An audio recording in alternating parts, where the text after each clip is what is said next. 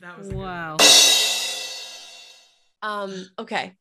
Yeah, so Carly's got a little bit of a straight up update for us on one of our recent missing persons cases. Okay, so yes, we recently covered the straight up missing case of 42-year-old Megan Marone. As a quick recap, she was reported missing on March 29th, 2022 in Lee, Massachusetts, while reportedly taking a hiking trip.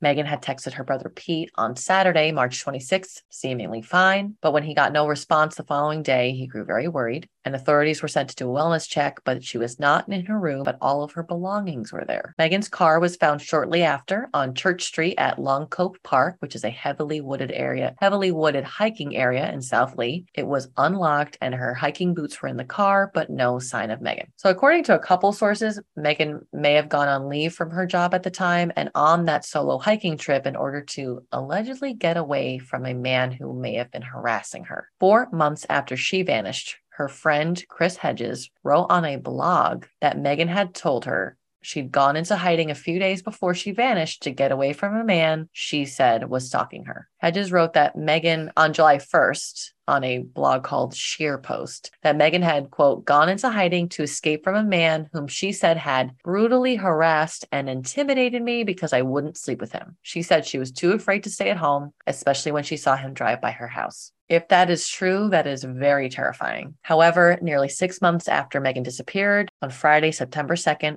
2022, just last week, the Massachusetts State Police announced that they have, quote, located and recovered human remains presumed to be the 42-year-old Megan Marone. A civilian had discovered the partial remains in a heavily wooded area near Fox Drive in Lee. Now, granted, all of that whole area is very heavily wooded, so. Right. But since then, the Office of the Chief Medical Examiner has since confirmed that the remains were, in fact, Megan Marone. A cause and manner of death have not yet been released in the case, and authorities are still investigating her death. There is no mention of whether foul play is suspected, and we'll keep you more updated on more if that information comes out. Wow. However, anyone with information regarding Megan should contact Massachusetts State Police detectives at 413-499-1112 or the Lead Police Department at 413-243-5530.